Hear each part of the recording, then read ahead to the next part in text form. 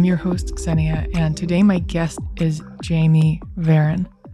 You are in for such a treat as we talk about trusting your soul as a creative, divine interventions, quitting on stressful ambitions, rewriting your story, transforming comparison on social media and beyond, trusting the void, not relying on metrics to define your worth, Jamie's experience growing up as a spiritual channel, and coexisting as a human and a spirit at the same time.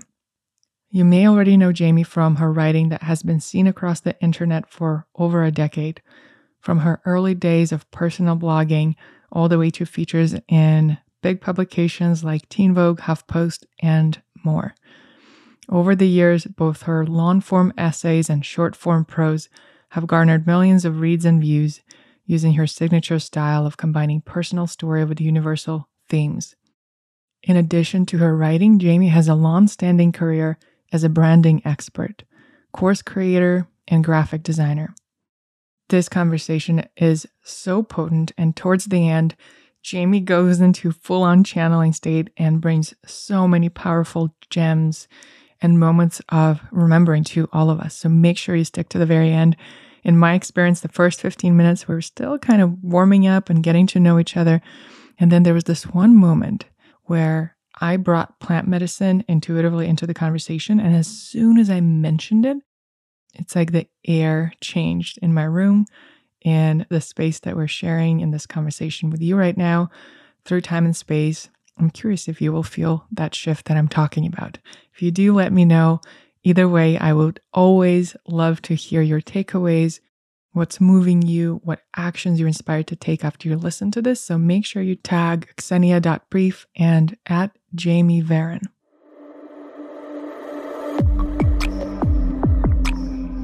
Jamie, I am so excited to connect with you after being introduced by a mutual friend, Jenny Blake. Your book, your new upcoming book, Radically Content, came up in our conversation. And I said, wait, Jenny, are you sure? Is this Radically Content or is it Radically Content? And we had a good laugh about it. And she said, you've got to have Jamie on your podcast. And here we are. Well, thank you so much for having me. I love Jenny. So any connection of Jenny's is good people, always. So I went through your book this morning, and the book, I have lots of highlights here I'll be looking at. One of them is, this book is a radical invitation to be exactly who you are and opt out of, shed, let go, and heal from anything that's telling you that who you are is not enough. I mean, that's a big undertaking, Jamie. So how did you come to that? And where exactly does one source the courage to do that? I think you have to really recognize that the world as it is, our cultures as they are, as society is, they're not really affirming us. They're not leaving a lot of space for us to be exactly who we are. We're feeling as though we have to be this narrow version of ourselves. We have to keep up with these shoulds. We have to check off all these check marks. And then only then do we maybe get to be happy. And I really noticed, I was like, this is not going to work for me. I mean, I knew that from a young age, but it took me a long time to get to the courage and the boldness that it required to say, you know what? I don't really need the world to tell me who I am, to give me worth, to give me value. I'm going to just do that for myself, because otherwise I'm just waiting and waiting and waiting and feeling like my life is passing me by and feeling like I'm never good enough. I'm never enough in general. And that there's always so much more that I have to do, consume, pay attention to, care about, achieve in order to actually just like myself. So I said, I'm going to like myself regardless. I'm going to be unconditional. I'm going to regard myself with unconditional love. And I recognized, I was like, this is a pretty radical thing to do. I don't think it should be. I don't think it is. But I think that a lot of people don't know, and we are not told that, like, we don't have to define ourselves by the way that the world tells us to define ourselves. We can define ourselves within from what we can value ourselves and feel worthy without the world telling us, okay, you're good enough now. Like you've achieved enough, you've become enough. Like that value system, I just I can't live by that anymore. Yes. And there's so many layers to that. There's the layer of society, there's the layer of self talk, there's the layer of career. So I'm just going to invite you to choose any of those layers that feels closest to heart and closest to the surface right now. And let's just go in it. I would love to know what the process exactly was in your experience that you went through that inspired you to write about it. Yeah, I mean, I would say probably the big thing that was a big catalyst is two things. I mean, my body image and career. And I would say probably the thing that's on my heart the most is the body image.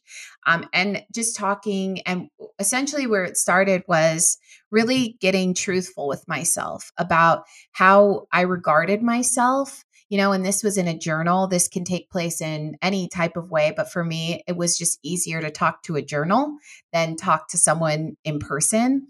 And I just got really honest with myself of what is this anxiety about? What is this self-hatred, self-loathing? Where does it come from? What's the voice? What is it telling me? What is it saying? And I call this the process of like pulling up the roots, because so often what we try to do and what I tried to do was like fix all the symptoms. Okay, let me change my body. Let me hate my body. Let me try to like kind of love my body. Let me try all of these things.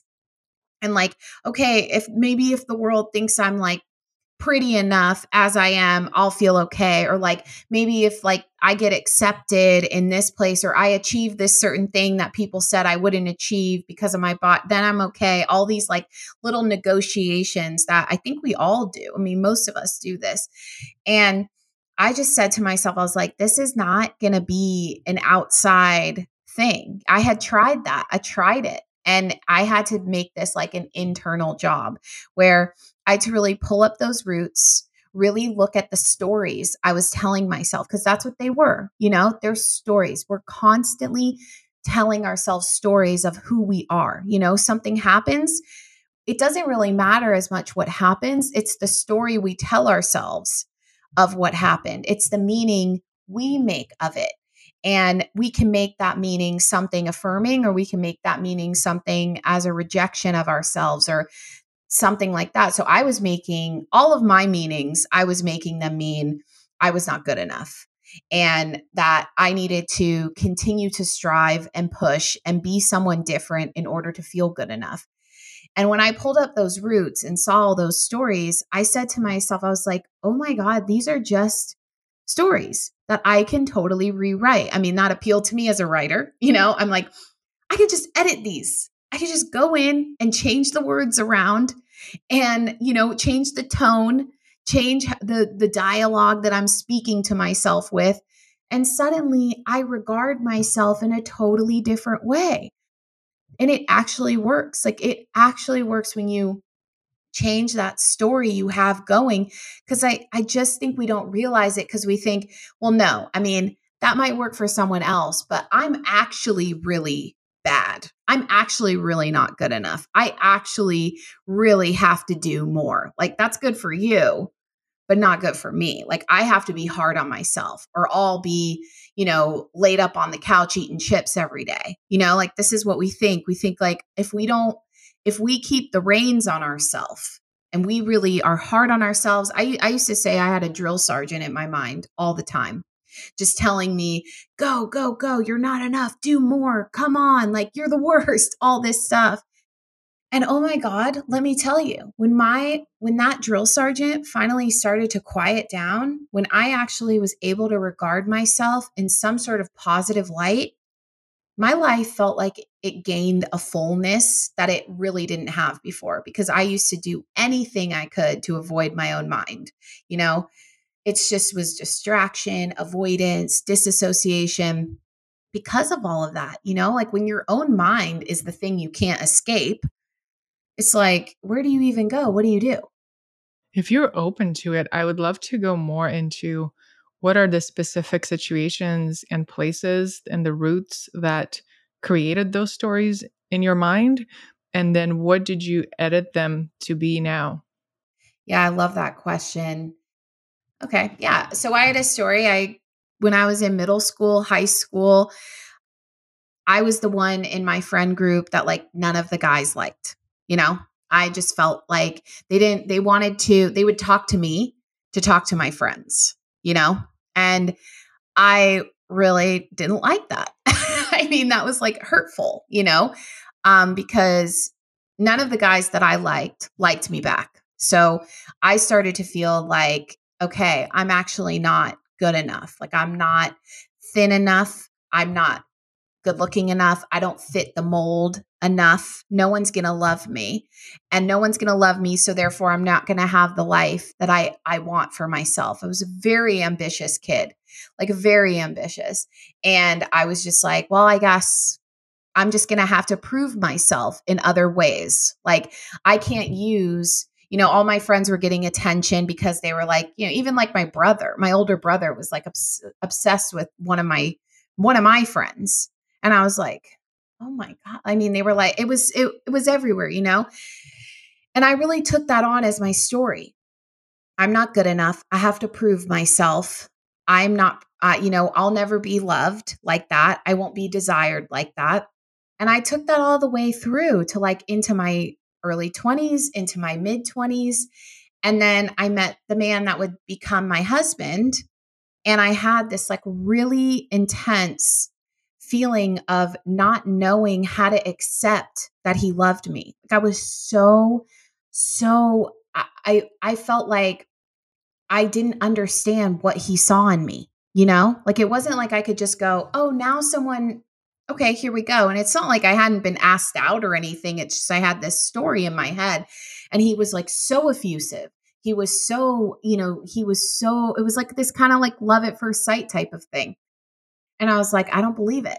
I can't accept it. And I can't believe it. And it took a long time. It was like hurtful almost sometimes for him to love me because it was so different from what I had expected. And I really had to look at that root. It wasn't like he could love me into loving myself. And so I really had to, and this is like one of the examples of many, but first one that came to mind because it's one of those things where I think we might believe that like a partner can love us enough into loving ourselves. They'll prove that we're lovable. And I was like, that just like basically didn't happen. Like I had to find that within myself so that I could receive and accept the love. And so I had to do a lot of that looking into who told me this? How did I interpret this? I interpreted my friends getting asked out as a rejection of me. That's how I interpreted it. Whether it's true or not, who knows? Whether there were people that appreciated me from afar and I just didn't let them in, or who knows? I can't go back, but I made the story mean what it meant. I carried it with me. I pulled up that root and really looked at it, even though it was painful. It's painful to look at things from your past that were really hurtful. And I had to really examine that and ask myself, is this a story I want to carry with me? Is this a story that's even still true? Here I have a bunch of friends, loving family, a great career, an amazing marriage. And I'm still holding on to this belief that I'm unlovable, that I don't deserve the life that I have. Like I have the life that I set out to have, and I still don't think that I deserve it. That's not gonna, like, how's that working? So it's this big disconnect where I was filtering my own reality through the lens of that story. And through the lens of that story, it made everything, it was like, well, it's not good enough yet because I don't feel healed. Like I don't feel loved yet. And I could blame that on the external circumstances, like, oh, then it must be like my husband doesn't show me enough love. Not true. My friends aren't there for me. Not true. Like all of these things, it could be easy to blame the external situations, blame the people, instead of looking at myself and going, how am I filtering their love? Am I first putting it through this like story that I have? And that means it like dilutes their love because I don't think that I deserve it. So then I had to rewrite those stories, which meant for me, that's using affirmations. And I don't say the affirmations, I actually write them in a journal. Like I write for if I'm like going to a new level, I write like the same affirmations over and over, and it changes as I adapt. The first affirmations were like, I allow myself to be happy. Now, and that was like 2017. Now my affirmations have really changed into, okay, you know, I allow myself to be like fully seen, fully expressed, like they've evolved. But that was my way of rewriting the story of saying, okay, I know I've pulled up the root. Now I need to replace this with like, I'm going to replace this weed, this like ugly weed that's been growing with like a beautiful flower that I can now foster and cultivate, which that to me was like replacing it with a new story of like, I am lovable. I am lovable exactly as I am. I don't need to earn my love, all this stuff, like all these new stories. And then they just kind of like started to change. I mean, it doesn't happen overnight. We know that it doesn't happen overnight. But once it did, I was like, okay, I'm starting to see the filter now. Now, if someone does something kind for me, I'm like, oh, that's love. That's their expression of love. Or like if someone wants to talk to me or my husband wants to do something, all these things, I'm like, oh, I see that as love now. I don't see that. I'm not filtering it through a different lens. And I mean, it takes time, it takes work. But I was like, you know what? It's worth it because I'd rather look at my stories, rewrite them, edit them, change them to something that I actually want to feel moving forward rather than live on this kind of like autopilot where I'm just like in pain and not knowing why and not being able to see the blessings and the magic in my life because I'm so focused on where it's not working out or because my 16-year-old self felt rejected. So now I have to feel rejected all the time. It's like we do this without realizing it. And I really had to recognize that I have to be more vigilant if I want like a beautiful life that I can actually appreciate and feel grateful for in the moment. I have to change how I perceive it and how I interpret what's happening to me. It's interesting to think that the cells in our body completely change in 7 years, and yet we still sometimes carry stories from our childhoods and middle school ages for decades until our deathbed. And I definitely resonate with that. I had some stories from my own experience in school and college where somehow I would always be friends with the girl that's like the most gorgeous, gets the most attention in the whole school. And then every boy that I would be into would end up being with her. And, it took me so much to look at some of the stories that formed of like me constantly being in the shadow and of me not deserving that attention, of me not being beautiful enough, of me not being well spoken or loud enough. And there's some divine interpretations of the situation that have been given to me in different plant medicine work. And some of those were that if I was out there and ended up with those people that I thought I wanted to be with, that would have taken me, off my path. Another explanation is that, in similar vein, like I was really meant for something. I was meant to leave Russia, where I'm from, and I was meant to come to the US. If those relationships that I dreamed of with any of those people worked out in Russia, it's highly possible and likely I would have never left because I would have had that there. And so ultimately, I see the divine plan. And I know you talk about divine intervention in your book too, of guiding me and protecting me from some situations that were just not meant to touch my spirit. And when you're in it, it's harder to see it that way. And I'm curious for you, what were some of the tools and some of the divine interventions that supported you in transforming those stories? I love this. This is so funny because, these things always come together at the right time because I've been thinking about all the divine interventions of my life this week in particular. Because I look back in the same way and I go, I was spared. Like, thank God Yes. that certain things missed me. Like you look back and you go, oh, if I had been given what I thought I wanted, I wouldn't have been ready or I would have it would have taken me on a path that was going to really mess up where I was going.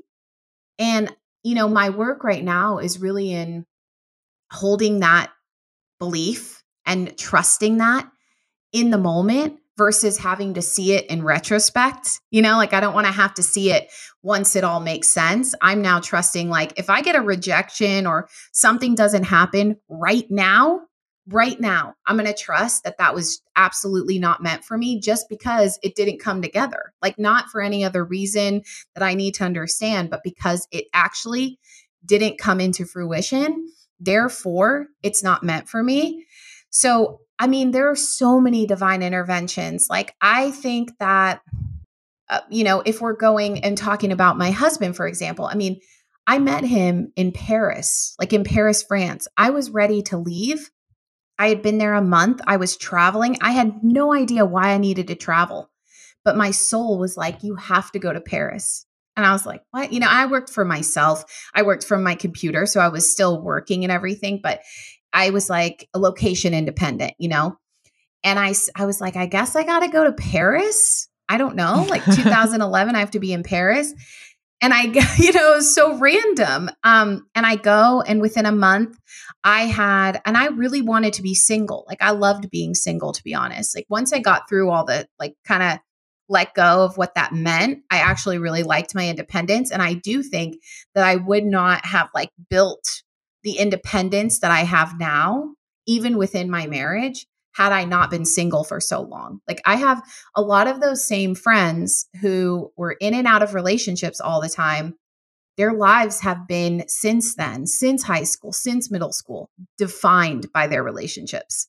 And I made sure and that's fine. That for some people, that's great. For me, that was not going to be me. Like, it's not going to define my whole life as who I'm with. So, I felt that there was a divine intervention in bringing my husband to me. He didn't even speak English.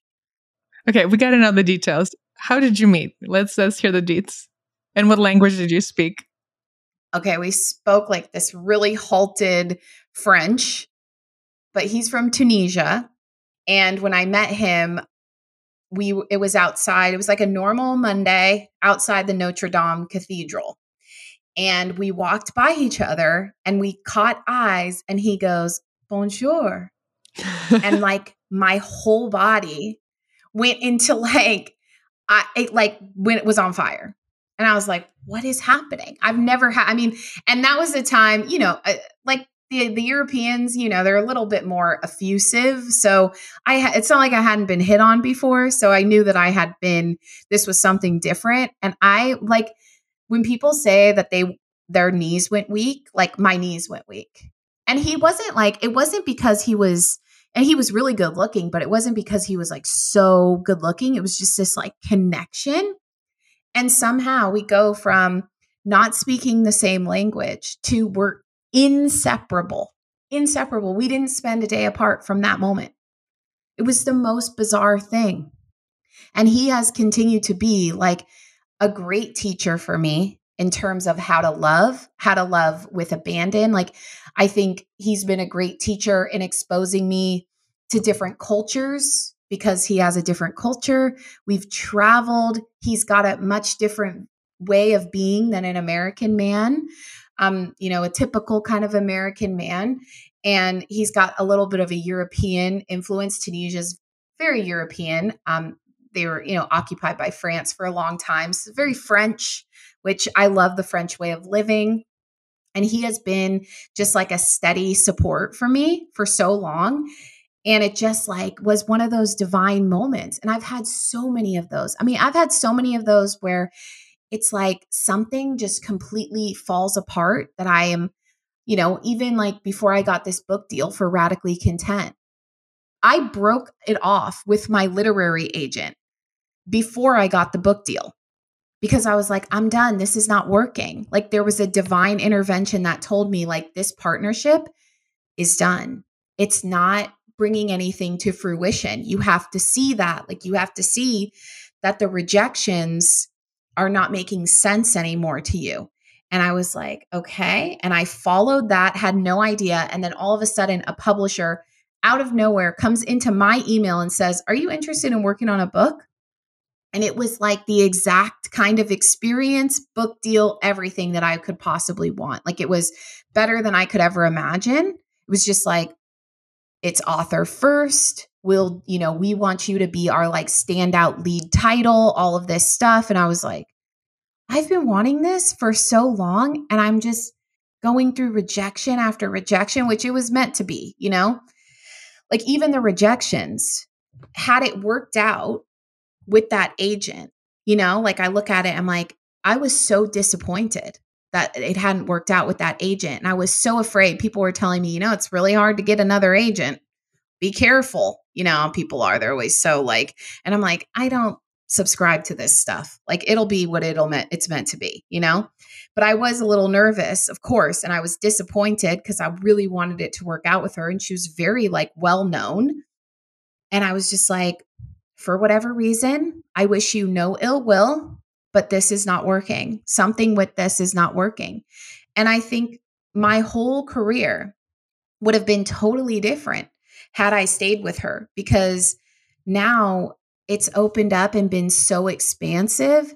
And it felt, I've had so many of those interventions where it's like, I get that message and it's just, the answer is so clear. And it usually comes from, I don't know if this happens to you, but I really get pretty deep in the woods of the indecision, and I get anxious and I feel really lost and I don't know what to do. And then the clarity comes just at the most perfect time. And it's like, now go. Like, make the call, send the email, do the thing. And it's like, oh, okay. Yes, I get that. So, I feel like you and I are similar in that there's like a spiritual and there's a practical. Like I show up, I do the work, I do the things, but there's a spiritual part and a magic that I can't explain that works in the background, and that I've learned to really, really, really trust, especially this year, because the more that I've trusted, the more things have arranged themselves and come together in ways that have been 100% better than I could have ever forced or planned for. So many gems. I've written them all down. So we will explore all these different kind of forests and universes that you just so beautifully opened up. And the first one that comes through is, it's so easy to say no to something when there's something else already on the horizon, but it's so much harder to say no and trust the void and trust that the universe always, I had a guest on my podcast, Del Paro, yesterday, and she says, the universe only gives upgrades. And I love that. And it really takes a lot of courage to trust that void and to trust that there's always something better coming. And it's an exercise, and it's scary, but in my experience, it gets easier each time we say yes to the void. I love that. I love the term saying yes to the void, because I think I've noticed that the way that I am, the universe wants me to always say yes to the void. Like they don't give me the next thing ever. I want it so bad. Like I want the certainty so bad. And they're just like, all the magic is in the void and the uncertainty and the trust. Because you're totally right.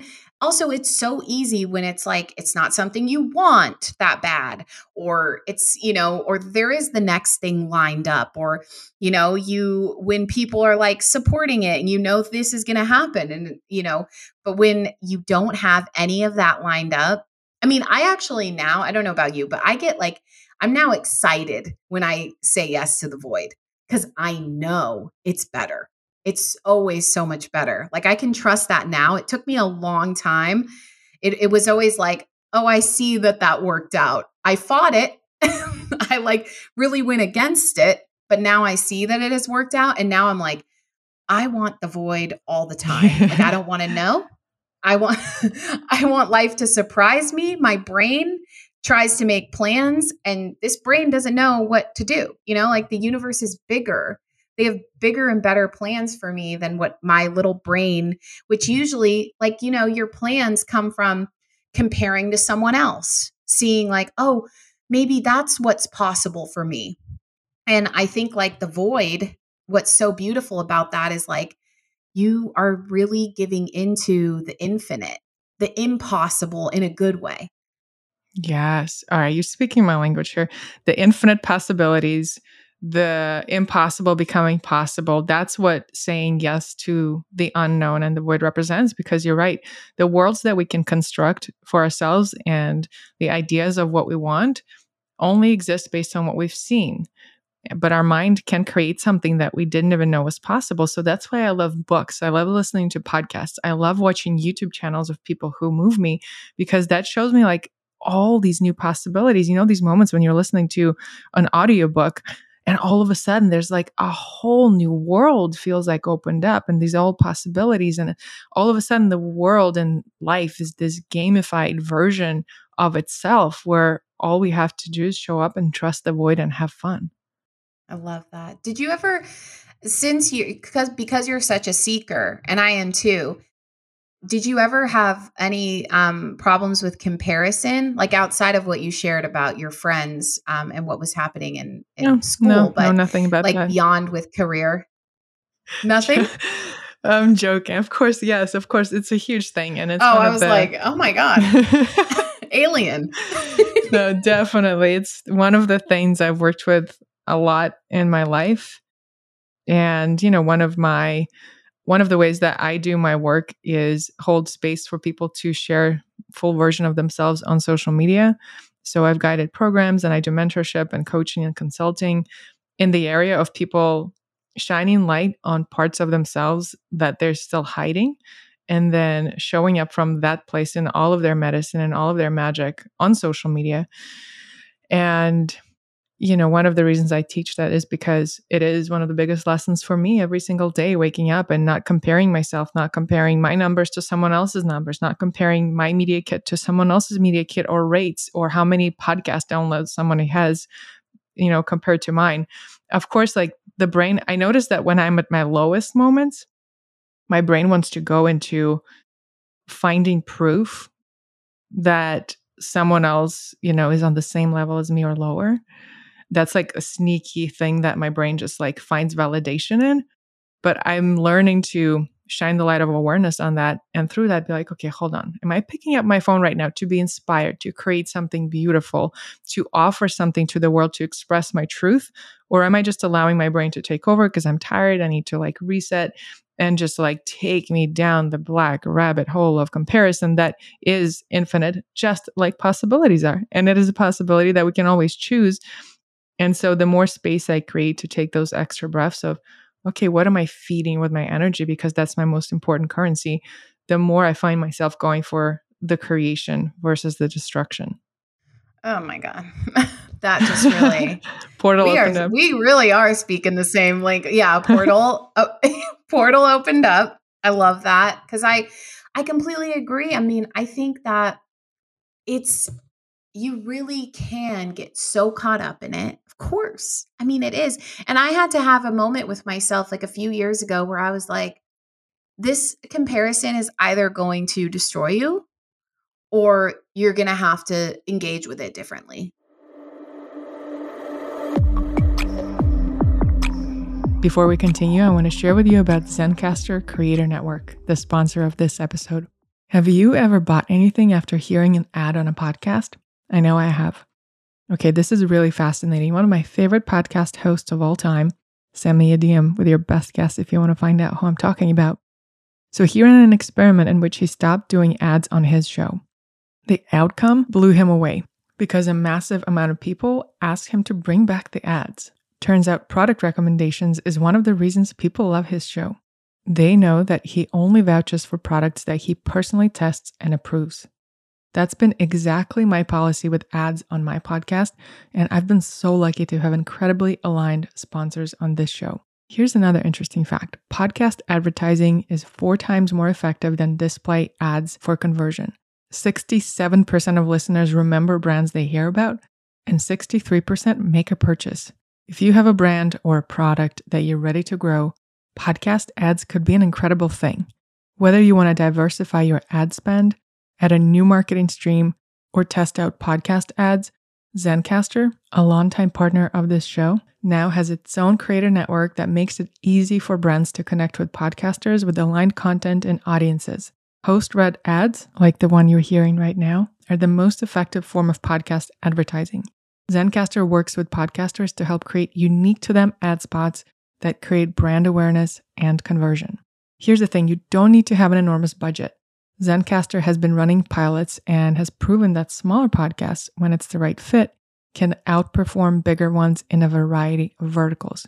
If you're interested in sponsoring podcast ads for your business and maybe even this show, go to zen.ai/KBP. Zen.ai/KBP, short for Ksenia Brief Podcast, and fill out the contact form so that Zencastr can help you bring your business story to life.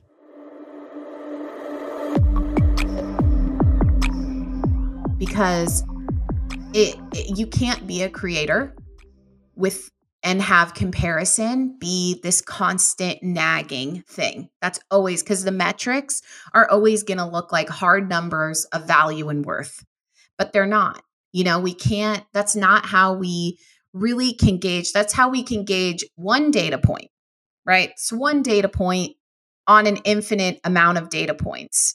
And the data, what it doesn't give a lot of space to, which you're talking about, is energy. It doesn't give a lot of space to, we look at followers, but we don't look at there's no meter for how's that person feeling today, right? Like, what if we went to someone's profile and we saw they have 300,000 followers, but they're constantly in a low state of comparison, of not feeling good enough still, of all of this. Like, we saw this little meter on there of green to red. If we saw that, would we think differently if we were measuring how people feel?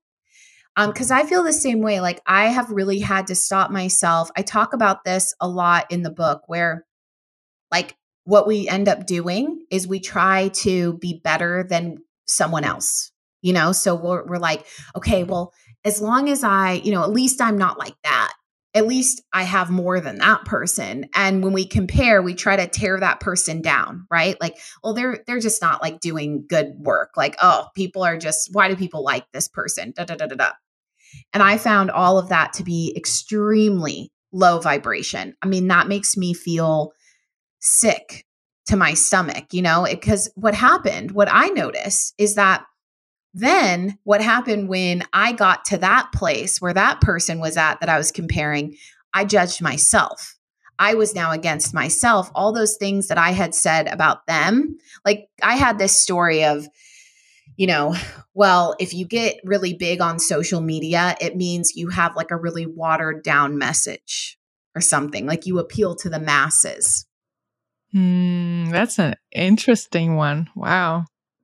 Right. This is how I told myself, oh, you're really unique, Jamie, because you're not getting that recognition on social media. So that writing that's really easy to understand and it doesn't have a lot of depth. This was me being kind of bitchy and petty and rude about the people who I thought were doing, quote unquote, better than me. So I knocked them down. And then what happened? Reality check.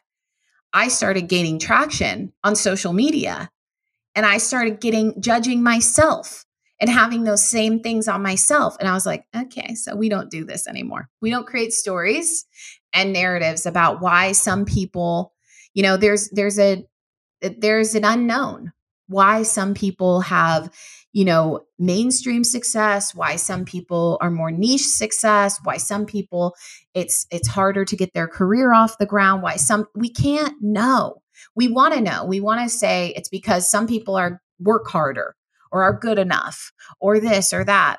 And I mean, there is of course a race issue and a gender, there's things too that are very real that are happening. But I'm saying in a general sense, it's we're trying to find reasons and meaning when really there is no reasoning or meaning. Why did someone's writing career take off when they were 21 versus mine at 36? What? I can't possibly know. I just have to be present for it when it's happening, and look back and see that maybe this was just, and trust, not maybe, trust that this was my path all along. This was the timing, the only timing it was meant to happen, and know that I was being led here. Whereas that person, say at 21, they have their own journey now. Their life isn't better than mine. It's not more important. It's not easier. It's not less self-doubt, less comparison, less anything that I think that they have. It's just a different journey that they're on.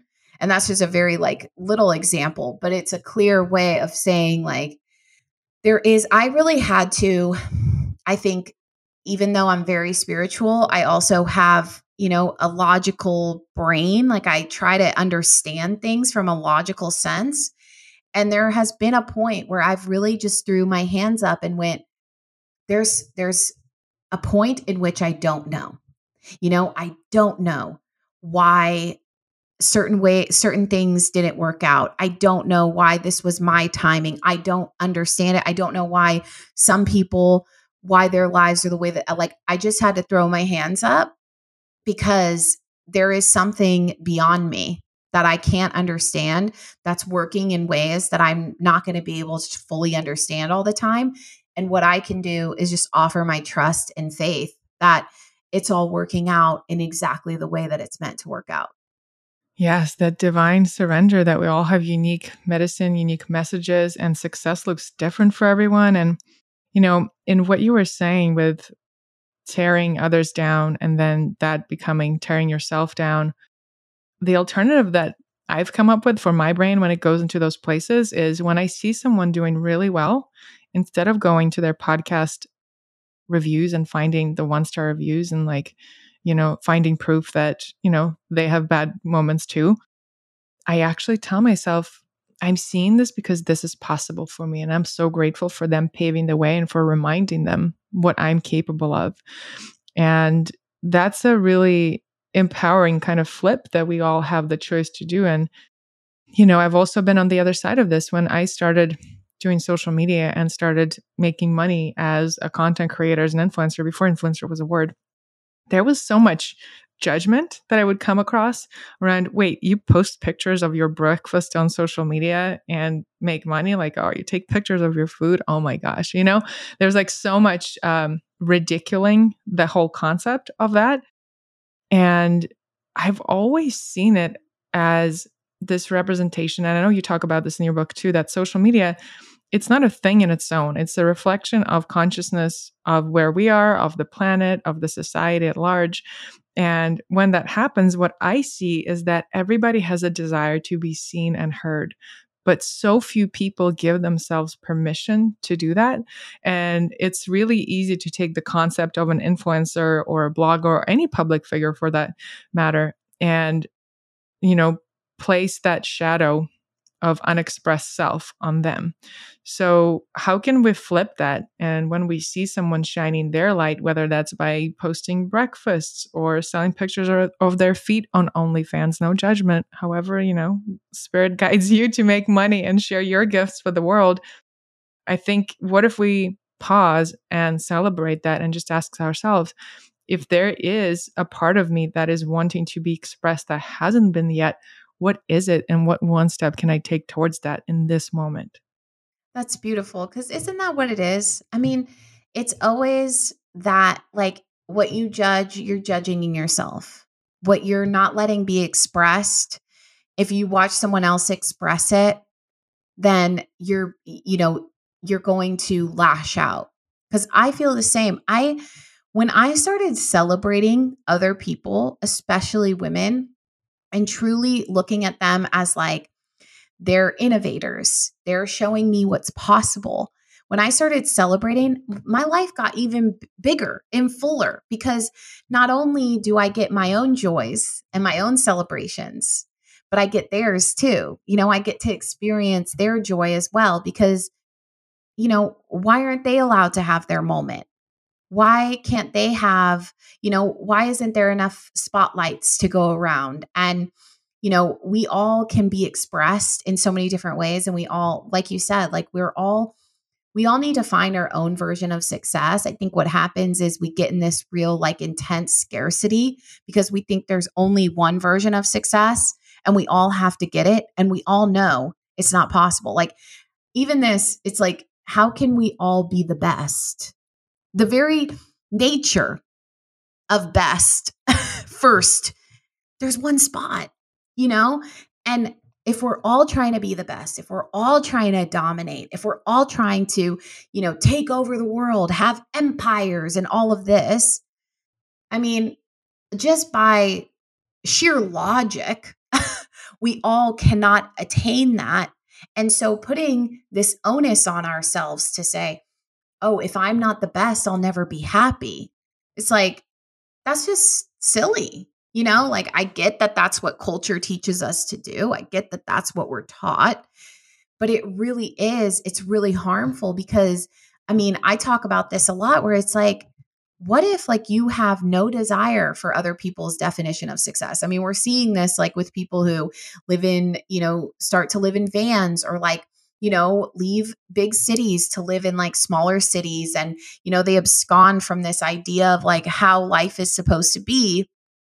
And they're absolutely happier. They're so much happier. They're more fulfilled because they're listening to themselves.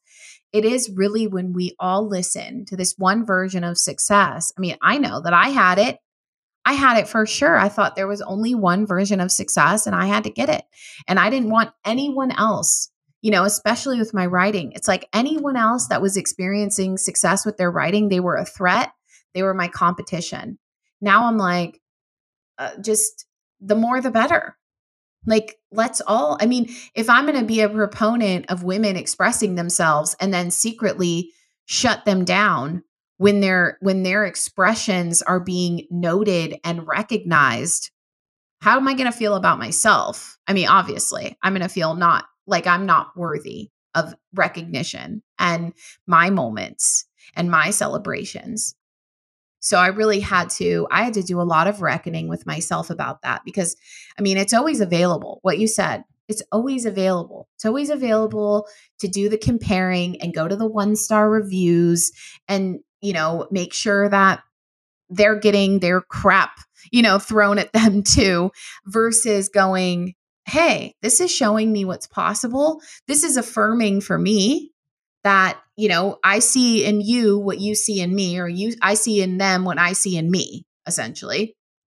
And it's just, and trusting that like it's in your space because you're meant to be inspired by it, not wounded by it. Like if we can take those things that wound us, that's what I'm trying to do always is like anything that wounds me, I'm trying to turn it into something good for me.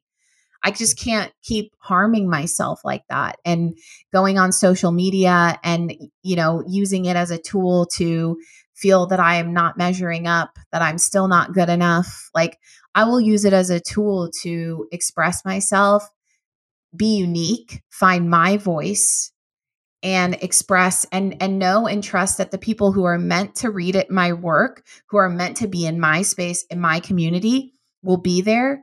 And I don't have to make it mean that some people have more followers, some people have less, some people have this, some people have, I'm just going to trust that like, this is where I'm meant to be. Like, this is my arena.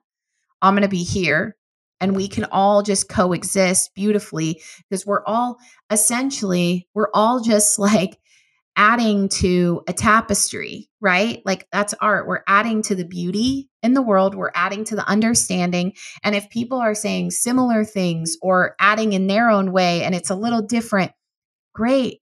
Just like the same way that we can listen to 1,000 songs about falling in love and not feel like, why is this person writing about falling in love again? It's like, great. Another cool way to feel what it feels like to break up or fall in love or that moment or this. It's like, awesome. I'm never like, we're done with songs about love. Can we just be done? It's like, no, I want more. I always want more. So, I just want art to feel more accessible, more inclusive, more like there's more of us to belong. And that has to start with how I regard other people and their success. Otherwise, I'm trying to take away and say like, well, my art has to be more valuable or the best or this. And it's like, then how is art going to be the best or not? Okay, then we're going to use the metrics that wound us when it's like, it's meant to go where it's meant to go. Like my book is going to do what it's going to do. It's going to touch who it's meant to touch. And that's going to be enough for me. Whatever that is, whatever it is, I'm going to love it. I love that. Every time I'm going to open Instagram now, I'm going to ask myself, am I going to look for opportunities to be inspired or for opportunities to be wounded? Yeah. Right? Like that's the choice we always have. And what I really believe is like, people always talk about the algorithm and the feeds and all this stuff. And there's something to that. But I also feel like your energy pulls whatever you want to come through. So if you go on the app being like, I want to be inspired, I expect to be inspired. It's like, oh, here you go. Here's the things. But if you go on like, I feel like crap about myself, please affirm that, that I'm not good enough. It's like, oh, here you go. Yep. Here's an ad for that. That's there too. That's like the beauty of social media. I feel like it really responds to our energy.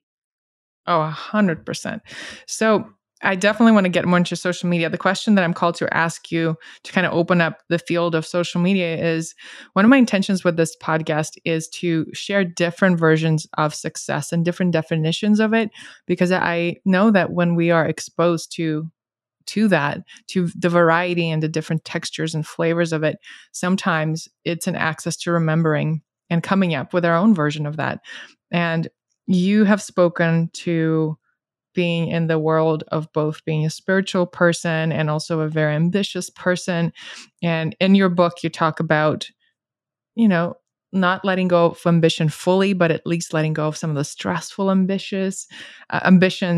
And I'm curious, how do you coexist? How do you find the balance between the two? Especially, you mentioned that publishing house chose you as the standout lead title, which I don't know much about, but sounds like a big deal. And you've also had some great success on social media. So take us through like the human aspect of some of those successes and how you were led there within your career journey, how social media played a role in that, and how does your spiritual connection to something bigger than you play a role in all of that? That's a beautiful question. It starts with intention for me. I think I've found that you can do the exact same thing, the exact same action. Okay, you're on social media or you're having an achievement happen. And depending on your intent with it, it changes the experience. So my intent is always my life exactly as it is, with no achievements, no books, no nothing, no external, no social media, is amazing. It's beautiful. I am beautiful as a human being, as I am, unconditionally. My worth does not go up and down with what my likes on a post are, what my followers are. My worth is not part of the equation, right? My value is not out there for me to earn and for someone to tell me what my value is. It is internal, it is innate, it is fostered, it is cultivated within. Therefore, that's my foundation. That's where I start, right? That's all unconditional.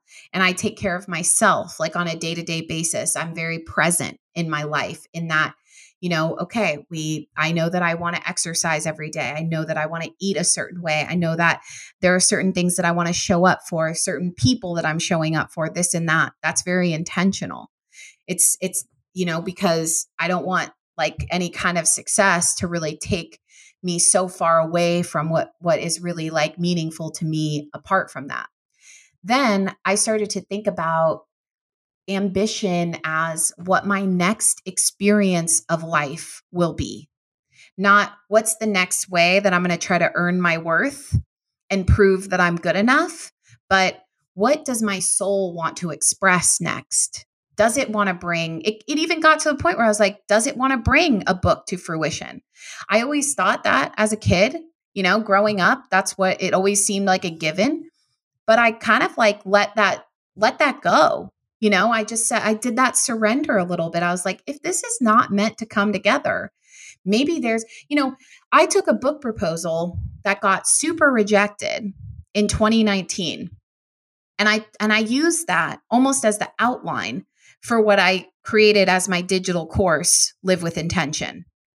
So and people interacted with that course, engaged with the work the same way they would with a book. They were posting screenshots. They were so excited. They had this transformative experience like that. And I recognized, I was like, okay, so it's not really the thing. It's that I'm expressing myself, that when I have an idea, I'm honoring it. It does not mean I always have to bring it to fruition or bring it to life. It's that I'm listening. If I have an idea, if I can, if that seems like something, the next adventure that I want to go on. My career very much now feels like an adventure. It's like, what's next for me? What's the next exciting thing that I would want to work on? What's my next challenge? What's the next iteration of myself that I'd like to bring forward? What's the next bit of growth? I have to, every time you write something, every time you work on something long term, it changes who you are. I mean, it just does, if you, how you show up consistently, what the journey is, who you become in doing that. Like writing my book, I became someone new. Once I was done, it was such a transformative experience. So focusing on the experience, on the feeling, how do I want my career to feel? How do I want those next experiences to feel versus what it used to be was, if I get this, I'm worthy. If I get this, I'm good enough. If I get this, I'll finally prove to my high school self that I was not, rejected. And if I get this, then I'll finally know that like I'm the best. I can't do that anymore. So what I do now is, because I know I've tried not to do creative stuff. I put a pause on a lot of things. It still kept coming up. I still somehow found myself writing a book. I still somehow found myself at Starbucks working on a freaking book proposal. I was like, we're back here again. I mean, I still wrote a novel. It's like all these things I just kept creating.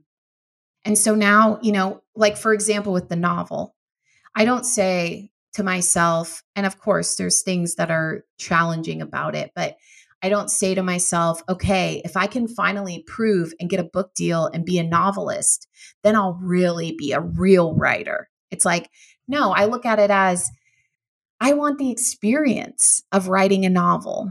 I want the experience of bringing a novel to life. I've written about myself for a very long time. This is cool. Like, I love storytelling. I love this idea. I had an idea. I wrote it.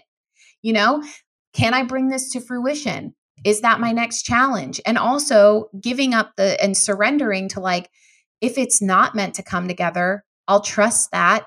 And I'm not going to force it, because I feel that my creativity, especially now, is very abundant. I'm not in scarcity. Like, I'm very abundant. I can always come up with new ideas. There will always be new inspiration. There will always be new projects. I'm never done. It's not like I get to this place where it's like, okay, now I'm going to do this for the next 30 years. In 2009, I started a design business. I've been a graphic designer since 2009. I'm still doing that. Is it do I want to win awards? Do I care? No, I just like doing it for clients. But writing is different. I want a different kind of more public life with that. And I just look at it now, going back to like this intention. My intention with having ambition, my intention is, of course, to support myself. There's a money aspect. I need to be able to support myself. But also my intention is, I've been given these gifts for a reason. I have plenty of gifts, but there are plenty of gifts I also don't have. Like, I'm not good at math. I still use my fingers to count. They're like to add.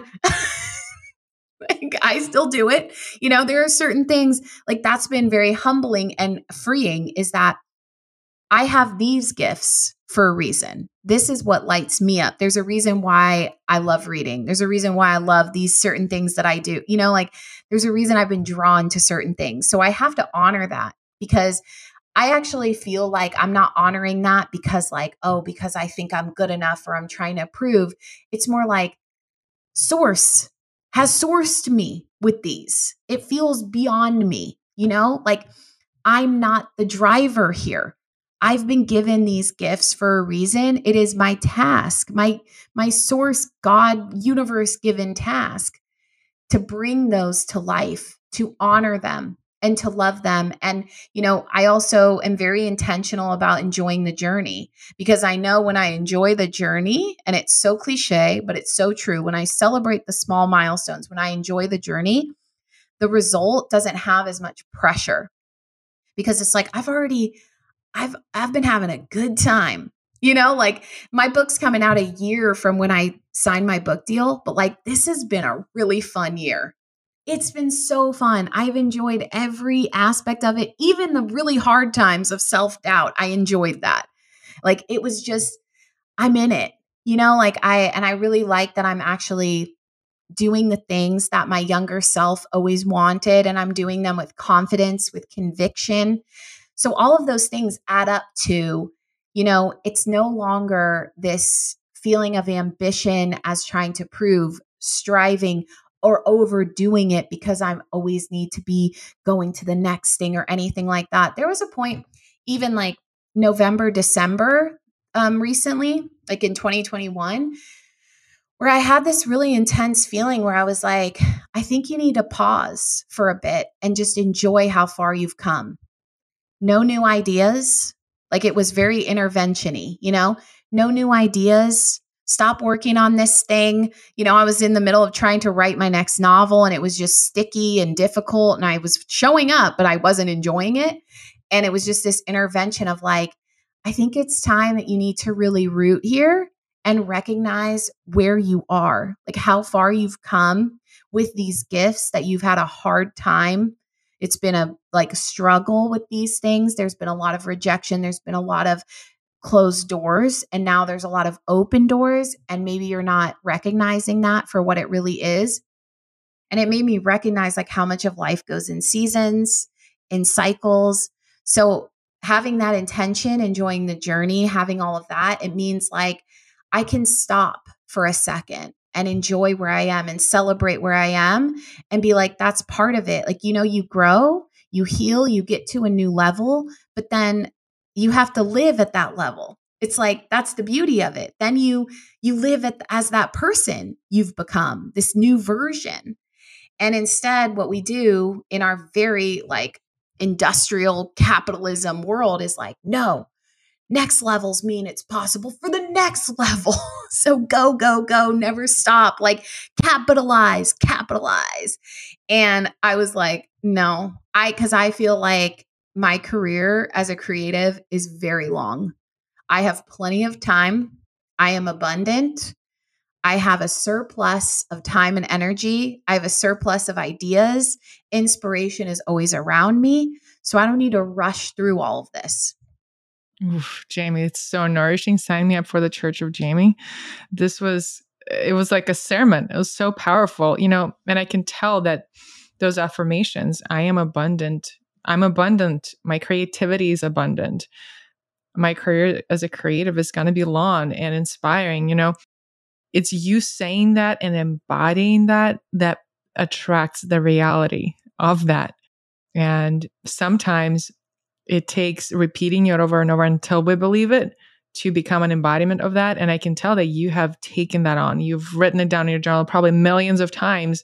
And now it's a part of your unconscious belief. You just know so because you deeply believe so in your heart, because you've surrendered yourself to source, because ultimately it's not about you, but it's about source moving through you. And I think honestly, that's the only way to be. And that's the only way to do business. That's the only way to show up on social media. That's the only way to do relationships, anything. I completely agree. I mean, it really has been an embodiment of those values and those affirmations. And I mean, also that sermon, I believe, I'm such a channeler. I was probably fully channeled because I hardly remember what I said, but because that happens. Do you channel? Do you know if you channel? I don't use those words, but yes, especially when I'm in client sessions, there is presence that is way beyond anything that I could have come up with. Yeah, I didn't realize it. People had told me that they thought that I channeled when I wrote. And then I really now I just fully surrender to it, where I'm like, it's just like, take the keys. I'm like, take the fingers, take the keys. I'm not, and it releases the attachment to it too. It releases the ego attachment, which has been very important for me, and embodying those affirmations where it really has rewired and created a new default for how I think and how I interpret myself and through the world. And it really made me recognize how much, like, we always say and joke, it's like, oh, you remember the negative things the most. Those are the most present. There's like actually psychological, biological reasons for that, that I don't know the full, I just know that there are. But what I recognize is, like, as much as we buy into and believe the negative things, why can't it be? And it's just based in like some evidence, maybe there's a little shred of evidence, but like we also have evidence that things are positive, that things do work out for us, that we are blessed, that there's magic and all of this. So like, why don't I just focus there? And I used to think that that was so silly, and then I started doing it. And I was like, oh my God. I mean, I used to be the person in my family that I was the complainer. They didn't like to be around me because all I did was complain. Like my mom used to get upset with me when we would go on trips. She'd be like, Jamie, no complaining. Like before we would leave for somewhere, she'd say to me, no complaining. Like that's how much I was a complainer, because I had to be warned to not complain. Did that work? I'm being like, told not to? No, I was a rebellious kid. And I just thought I was, okay, I'm just going to bitch about everything. I thought that was like, I thought I was justified, and then and then I was like, I now have a very hard time mustering up complaints. It's not my default. It's not the first thing that I go to. Even like, if I spend time with someone new and I don't really know them yet, and all they do is complain or gossip, I get so shocked. I'm like, wow, that's how we are? Like, that's how people are?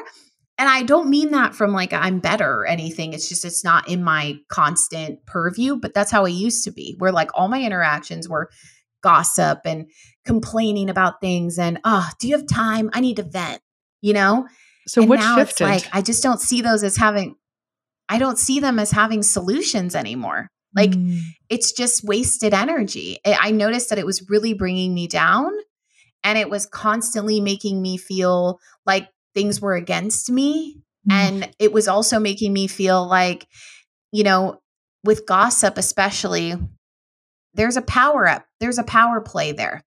If you can talk bad about someone, that means you think you have power over them. You're superior. Oh, okay, I can like judge them. Makes me feel better about myself. I just noticed, I was like, I had to like break up with some friends because of that. I was like, our whole relationship is predicated on let's get together and talk crap about people. Like that was the whole conversation. And I was like, I'm done. Like I really had to do this. Another one of those divine interventions. There's a lot of those moments in my life where I just hit a breaking point and I go, I'm done. Like I can't do this anymore. Have to find a new way. This is like, it takes a while for me to notice when something is really draining me. But once I do, I'm like, wow, I got to do something about this.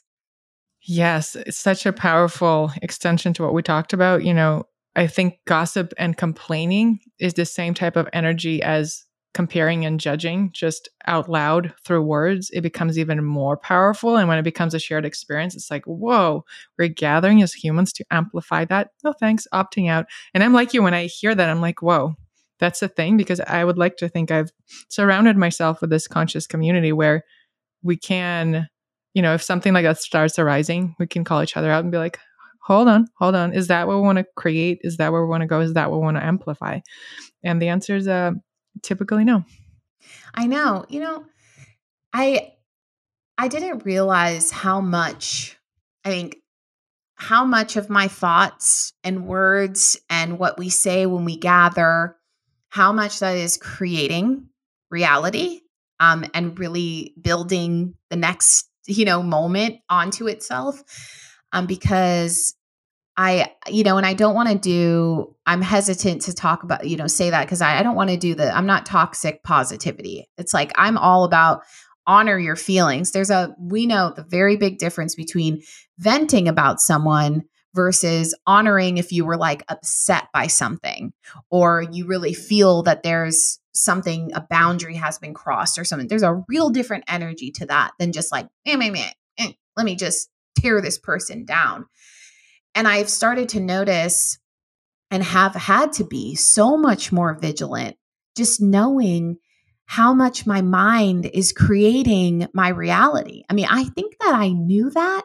I knew that. I mean, I used to read these like metaphysical books when I was like 20, and I'd be like, heal yourself, heal your body, heal your life, heal your mind, or whatever it was.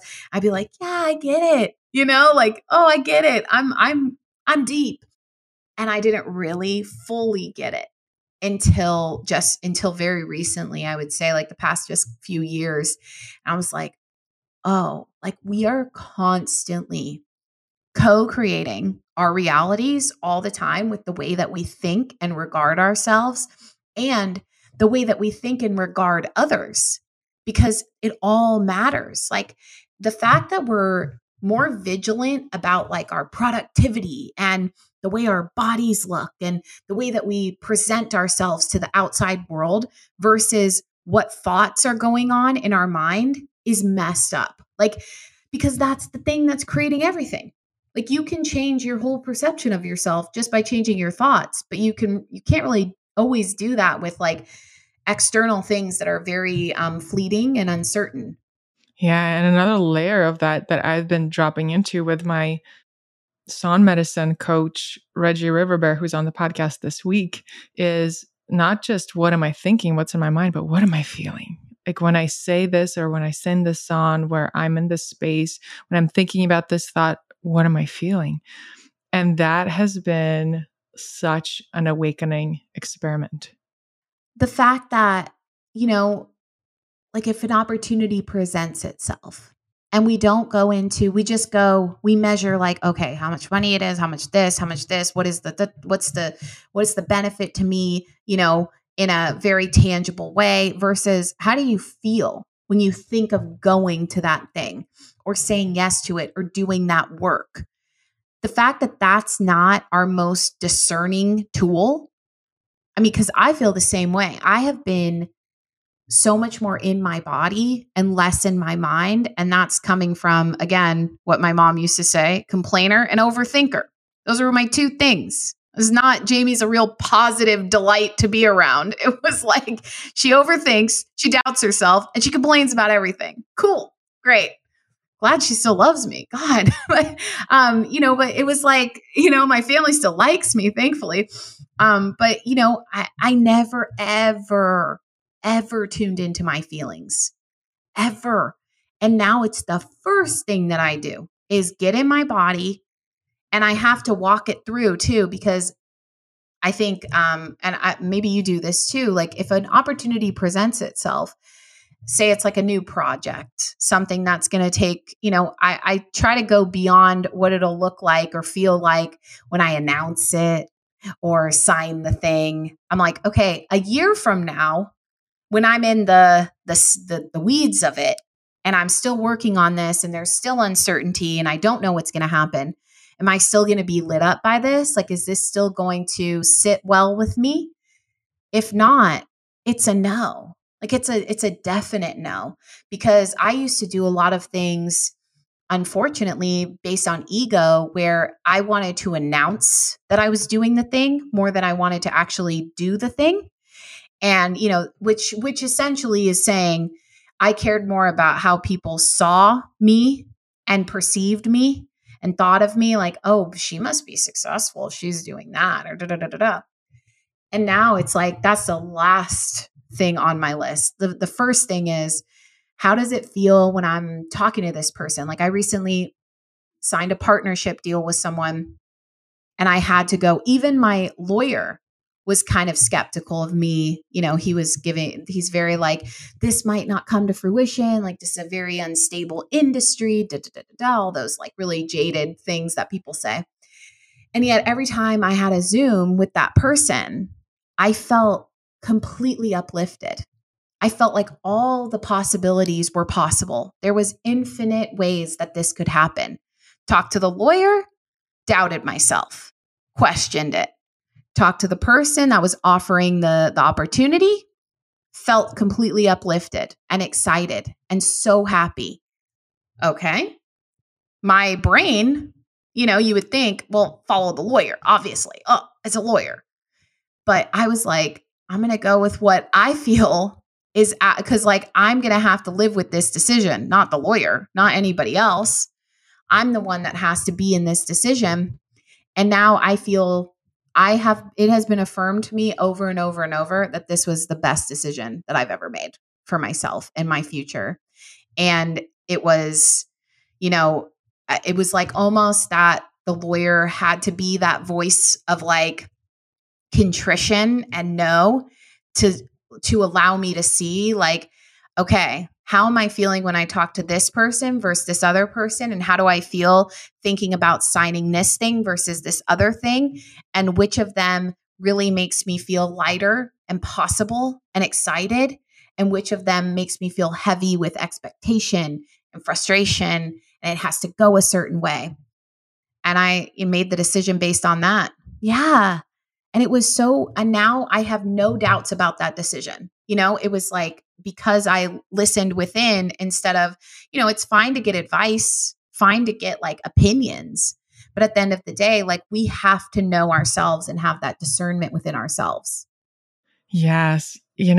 This brings up a situation we just had last week with my husband. He has his own digital marketing agency and someone got in touch with him. They had a call and this person had all of these business possibilities and partnerships and like ways to get leads and expand and reach people in ways like way beyond anything that they have seen possible in their already very successful business.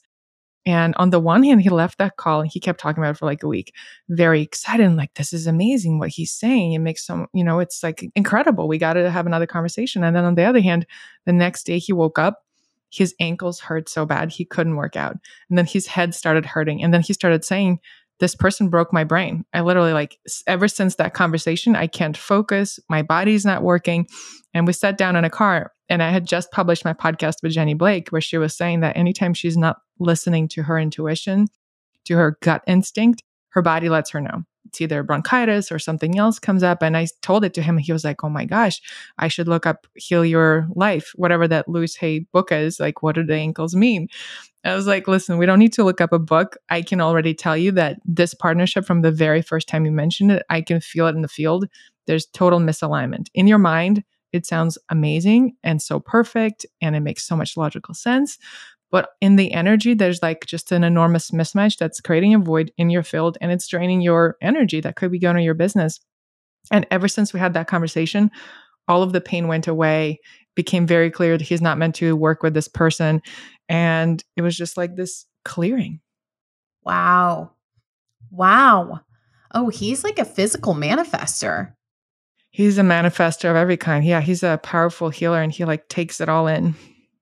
Wow. It doesn't show up the same way as me. Does it show up like that for you in physical ways? I don't think so. I think for me, it's more of I think I store that in my brain and it just becomes this thing of like thinking it over and thinking it over.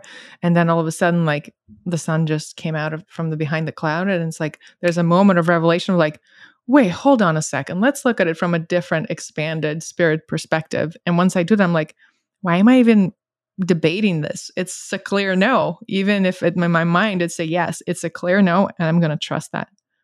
I feel the same way. I don't get the physical. I have a friend who gets the physical symptoms like that. And Jenny, yeah, she told me about that too.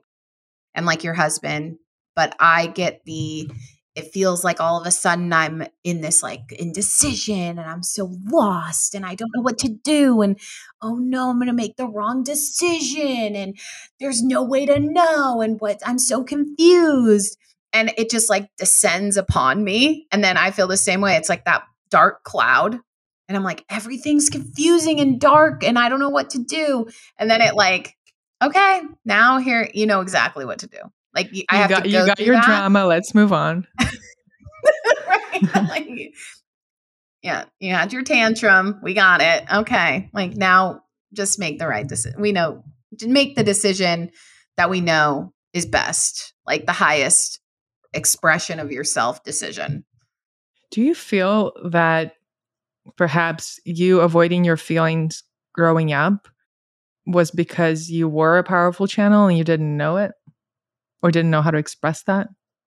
Oh, yeah, I'm sure. I'm actually sure. That's a great question because I think that I thought for a long time that I was an empath. And I don't think that I am actually. I mean, and maybe sometimes, but because now that I have really recognized and acknowledged the channeling, I feel a lot more clear and I can listen to myself more and I don't take on as many emotions from others. I think it was when what would happen, especially when I was really young, it was like I would just open myself up and feel too much and not know really what to do with it. You know, like words would come in or messages or, where to go or what to do. And I just like didn't know how to handle that. And I've heard that a lot. Heard that from people who do have these kinds of gifts where they're really connected to the other side, that childhood and really coming into themselves is really tough because you don't understand. Like I always felt like I was like, what? Something must be wrong with me. Like why am I so sensitive? That was the big thing. Why am I so sensitive? Like I would feel sensitivity for people that were not even like complete strangers. I'd defend groups of people to my family or like to this or to this, I'd be like the crusader everywhere. And I was like, what? You're 13. Where is this coming from? It's like, but I had this feeling that it wasn't just me here, like I wasn't just speaking on behalf of me. There was a real knowing and a real understanding and observation of others, which now I understand as like being very connected to consciousness, being very connected to like the more that I connect to consciousness, the more that I connect to source, the less I'm really concerned with like everybody's. I've actually ended up, I used to be able to pick up on like really intense nuance with people, which made me think that I was an empath. And now I can't pick up on the nuance anymore. My husband does. He is very good at like, he can read the room. He knows what everyone's feeling at every time. Like it's really intense. I think also because he doesn't speak English isn't his first language. He's more adept at like observation in that way, like reading body language and things like that. But he can pick up on like an individual's mood. I used to be able to, and now I can't because I just take what everyone says at face value. I don't think there's subtext. I don't think anything, and there is usually.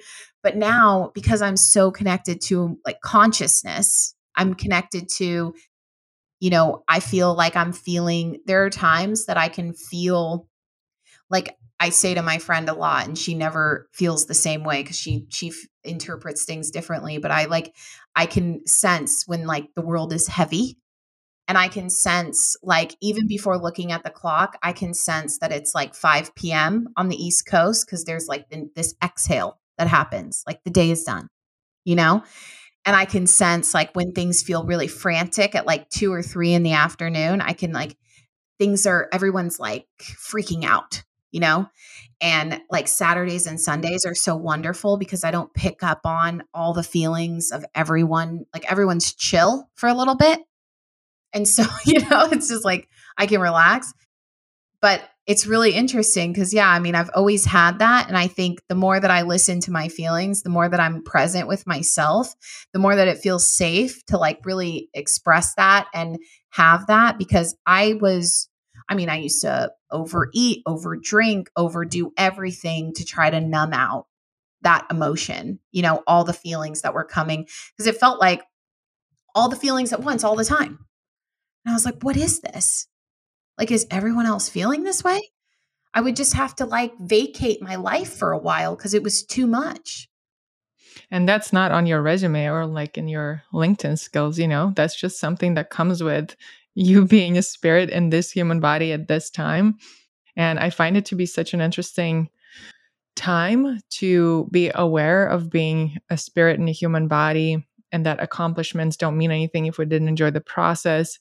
And yet, as we were talking about this, I'm thinking about, my bio on my media kit, or the one that I share with brands or potential partners, or when there's like a media interview request.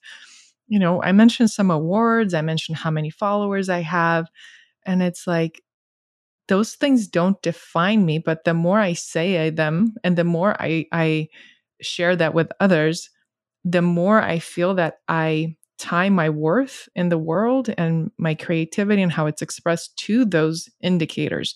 So how can we walk in the world trusting that we're vessels for source, being in the unknown, and trusting that moment by moment we'll be guided to what we're meant to do, and yet still, have a website and have a bio and have a social media presence? I find that to be such an interesting dance that there is no blueprint and no formula for.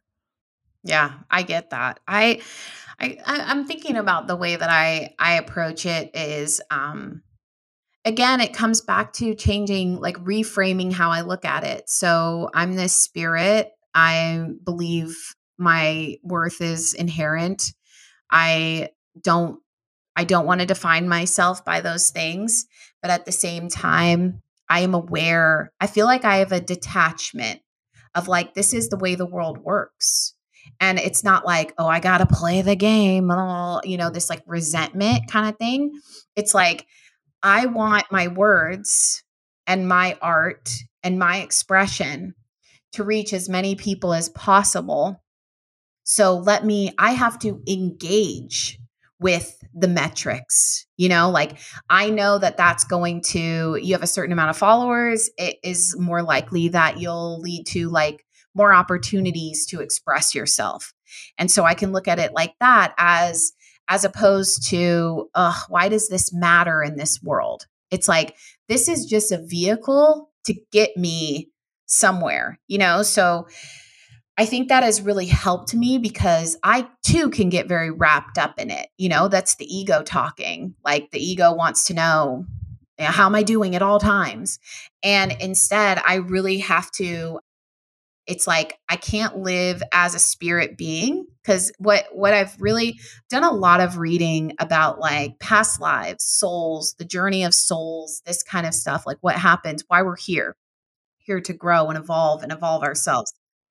Oh, hold on. We have 5 minutes left in this conversation and you're opening that up? Oh my goodness. Shoot.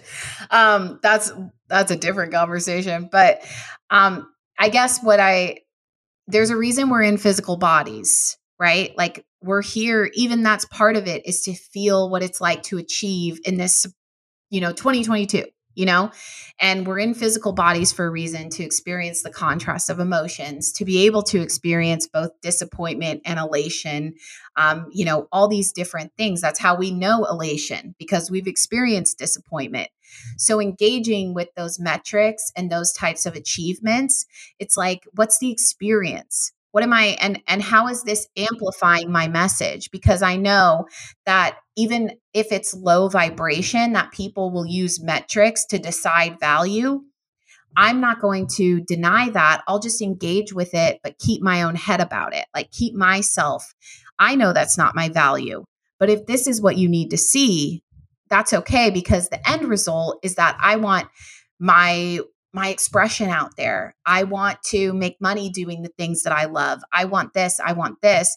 So it's really about saying like, this is just the way that I have to engage with this.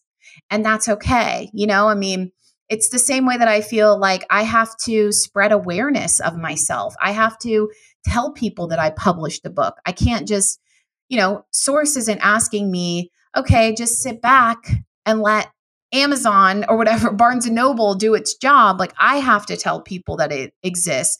I have to bring my energy to it. And part of that might be sharing that, like, oh, it was a bestseller, or it was this, like these metrics that other people, it's a signal. but it's really actually just helping get to my vision and my intention, which is to get my work out there even more. So it comes back to that where it's like, this is just a tool. This is a tool. Like social media is a tool for me, not the end all be all. It's a tool. And I use that because I'm a soul and I can use all the physical tools at my disposal to express myself and experience connection with others. Oof, I love these perspectives so much. And I have a fun question for you, Jamie. So when you were sharing about your husband, and by the way, the acknowledgments that you have for him in your book are so beautiful. You call him your coach and all these beautiful things. Whoever gets the book, pay attention to that. It's just like such an expansive model of partnership. So thank you for including him like that. And when you were sharing the story of your love at first sight with him, I couldn't help but think of when I was in middle school, everybody was obsessed in Russia with Mary-Kate and Ashley Olsen. And they had this movie where they go to Paris and they fall in love with these French boys. And for me, I held that dream of like falling in love with a French or some sort of European boy on the street just randomly and having this like wild romance. And I actually did have a couple of stories similar to that in the end. But my question to you is, bringing this back to where we're now, is you shared that when you met your eyes with him, your whole body was on fire. So what's another moment that you feel called to share when you felt that way? So the first thing that comes to mind is the publisher, the head of the publisher that I ended up having a Zoom with to talk about a book. When we went on Zoom and we talked, I felt like after I got off that call, like my whole body was like glittery. And it felt like someone had like put a syringe of caffeine into my body. Like I was hyped up, like in a good way, I mean, that sounds bad, but like, it was like I felt very like lit up, that's the only way. And I hadn't had that physical reaction to something since meeting my husband. That was a long stretch of time of like having that kind of reaction. And I just now set that standard. Like that's my standard now. When I'm going to partner with someone, I want to walk away feeling that sort of like, I don't know, there's just like energy in my blood, like in my veins. And that's how I felt when I met him. I just like it's like I got this burst of light in my body. And I felt that with this publisher. And that's how I knew that's how I knew I was like, this is it. This is something important. And it didn't look the way that I thought it was going to look. It wasn't one of the big 5 huge publishers now they're big 4. They've monopolized one of the big 4 publishers. It was like, they're still a global publisher, but not one of those big brand names. And I was like, I don't even care because of the way that this feels. I know. And that's how I felt with Hosem too. I mean, I don't know why. And we had to go through so much. I mean, we had to do immigration and all the things. I mean, it took years for us to get together actually and be able to just be in our life. So yeah, I mean, there are certain things that there's a physical reaction. And I think I turned that off for a long time, which is why I hadn't felt it in so long. I was more cerebral. I was in the mind, thinking things through more, making my plans, trying to control things versus just sort of surrendering and being like, I don't have to know.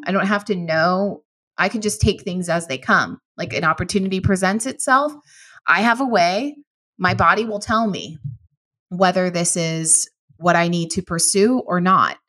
And it's that same feeling of like, I feel kind of like revved up, like everything feels more vibrant. Like the colors are more colorful and I have this like energy coursing through me and I'm hot. Like I was just watching Life After Death with Tyler Henry on Netflix and he's a medium and he gets like sweating hot. And I was like, whoa, that's what I get. I mean, I don't sweat like he does but I get really hot. Like right now, this dress is like really hot because we've been doing some like channeling. There's been a soul connection.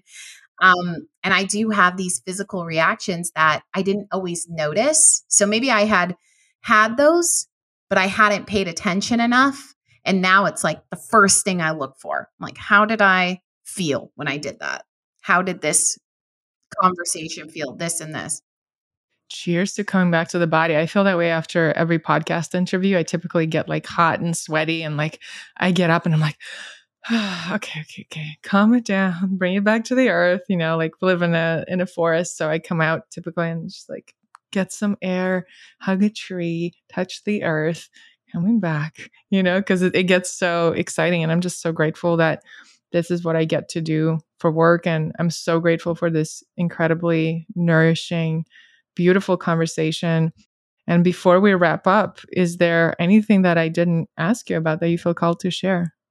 I don't think so. I've done a lot of podcast interviews, and this has taken some beautiful, beautiful, nourishing, like little twists and turns, not twists and turns, but I just love your questions. This has been so wonderful, like so different. I enjoy all the interviews that I do, but so different than what I've been typically doing. And I just love that we went to all the spiritual places and the divine interventions. This really like made my soul happy. Thank you. It's my joy. And for anyone who is interested to check out your book and your social media and your site, what are the places to go to? Everything is at jamievaron.com. My book is at radicallycontent.com. That's going to give you all the links to purchase it. And I'm active on social media with Twitter, Facebook, Instagram, TikTok. I'm just at Jamie Varon there. So you can find me. Yeah, I actually tweeted you today sharing a quote from your book that said, on the cusp of every big transformation, there's a turning point. And that's what we're going to close off the podcast with. Jamie, it's been such a joy. Thank you so much. And I have a feeling there might be part 2 where we talk about past lives. Who knows? Let's plant the seeds. And if you're listening to this and you're like, give us this, tweet us. Yes, please. Because I would love that. Thank you so much. Whoa, what a conversation. The themes that Jamie and I explored are very much an extension of so many things that have been coming up in conversations on this podcast and in my life as well. If you enjoyed this, you will love episode 196 with Jenny Blake, who introduced me to Jamie, as well as episode 198 with Do Paro, where we dive deep into all things abundance, trusting the universe, trusting your unconventional path, and translating that trust and your creativity onto social media. In Do's example, it is TikTok.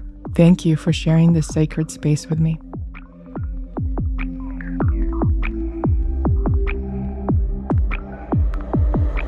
If you're moved by what was shared in this episode and not sure how to take action, start by writing it down. When we notice abundance and clarity in all shapes and forms and honor it, it grows. And if you're called to share the podcast with someone who you know is ready to receive it, follow that. Find all episodes, show notes, and current offerings on xeniabrief.com. Subscribe to Xenia Brief Podcast on Apple Podcasts, leave a rating and a review, and take one deep breath into the knowing that's already within you.